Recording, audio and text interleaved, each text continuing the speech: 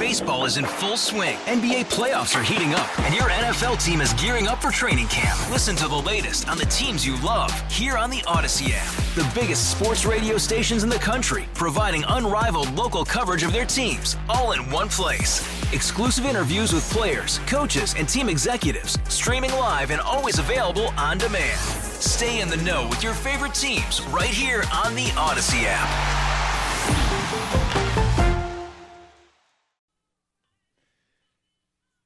All right, there's some music to get you going today. Tom Hauser in for Vanita Sawkar today. Vanita will be back next week.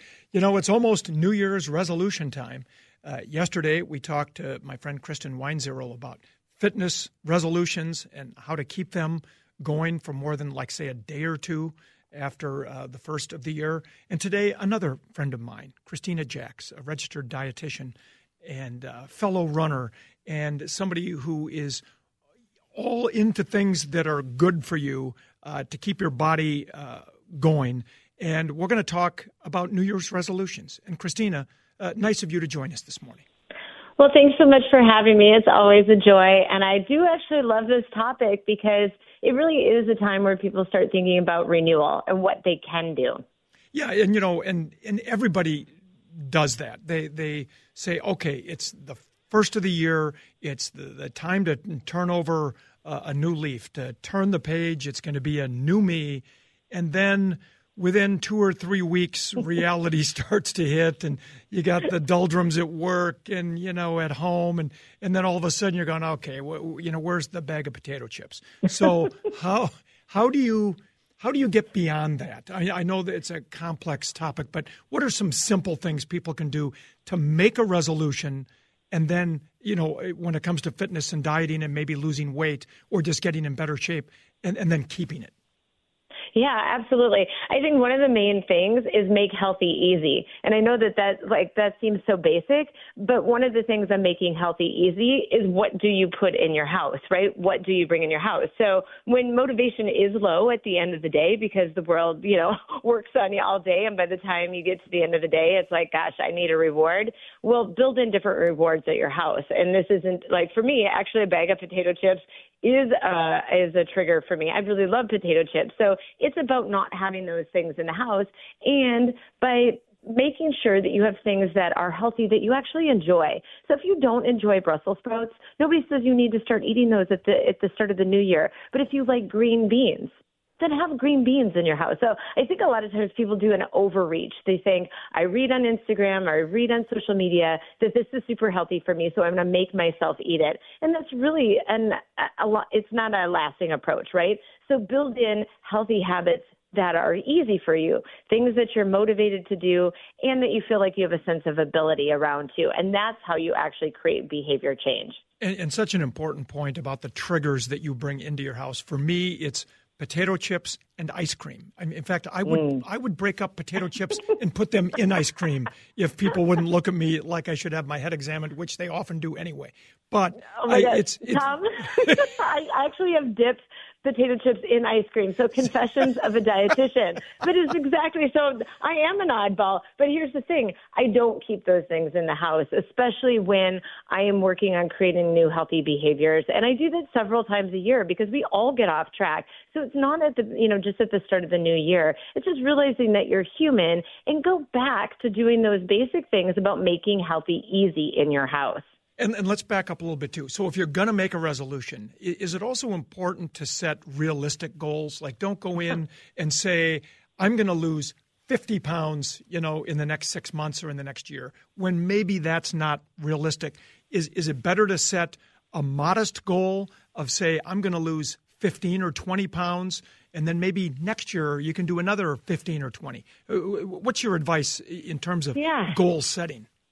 Goal setting, especially when it's around weight, that can be really both motivating or demoralizing, whichever way it goes. And so I really think about goal setting. It is, what are the things that you can add that are healthy behaviors, right? If you know that you're not drinking enough water, if you know that you're not having enough plant foods, whether that's vegetables or fruit, set those goals, because when you are doing those good behaviors, you will be taking out some of those behaviors that aren't reaching, getting you to your ultimate goal. And if weight loss is your goal, which for a lot of people it is, what are the foundational things you can do to get there? Because it's somewhat ambiguous to be like, oh, I want to lose a bunch of weight. How about building up a healthy gut? How about working on your immune system? So when you are eating those foods that help you feel better, you are more motivated to do things like exercise, to have better sleep hygiene. So it really builds on it. And ultimately, the result will be to lose weight. But if we're so weight focused, that actually might make you miss the point of feeling better. And feeling better helps you get to those other places like losing weight. And we're talking to Christina Jax, a registered dietitian who's done work with NHL teams, including the Minnesota Wild, about diet and nutrition and that type of thing. And another thing, when you're talking about weight loss, how can people not get discouraged if, say, by the end of January, they haven't made as much progress as maybe in their head they think they should have? Yeah, I think there's other metrics. There's other things that I want people to look at, too. As I work with clients, which we do at A4 Health, we actually do sort of another survey. How is your sleeping behavior? How is your energy level feeling? How is your gut health feeling? And so a lot of times weight is one of those factors. Body composition, when we talk with athletes, a lot of times is things. But I also work on those other things, too. So we evaluate at the beginning, where are you feeling on a scale of 1 to 5 in these areas? And then has that improved? So there's things you can download on the internet that are sort of like a symptom survey or things like that. So instead of just focusing on weight, how is your overall health feeling at the end of these behavior changes that you bring in at the new year? And that can really help lift you up, because ultimately we want holistic health. It's not just a number on a scale. That's a helpful metric, but it's not the whole story. And then the final thing, if you're trying to lose weight, it generally can't just be about diet. You've got to mix in exercise as well, although they always say you can't outrun a bad diet, right? You and I have talked about that before because we run together. You can run and think you're going to lose weight, but if you're then going home and putting potato chips in your ice cream, you're going to undo everything you did in the morning, right?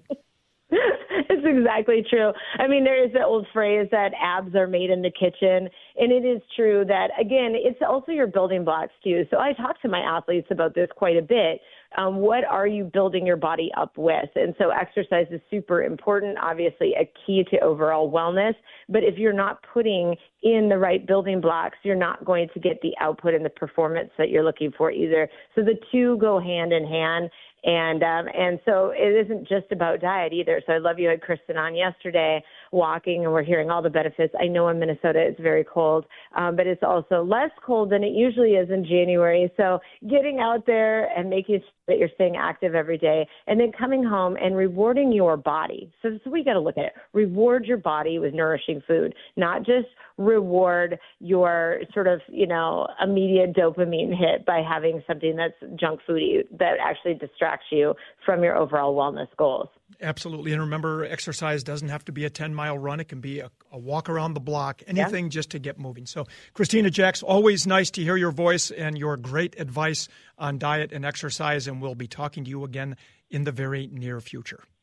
Thank you so much, Tom. Enjoyed being here. All right, Christina Jax, a registered dietitian. Hey, Rob Bradford here. I have set out on a mission with my good friends at FanDuel to prove what I have known for some time. Baseball isn't boring.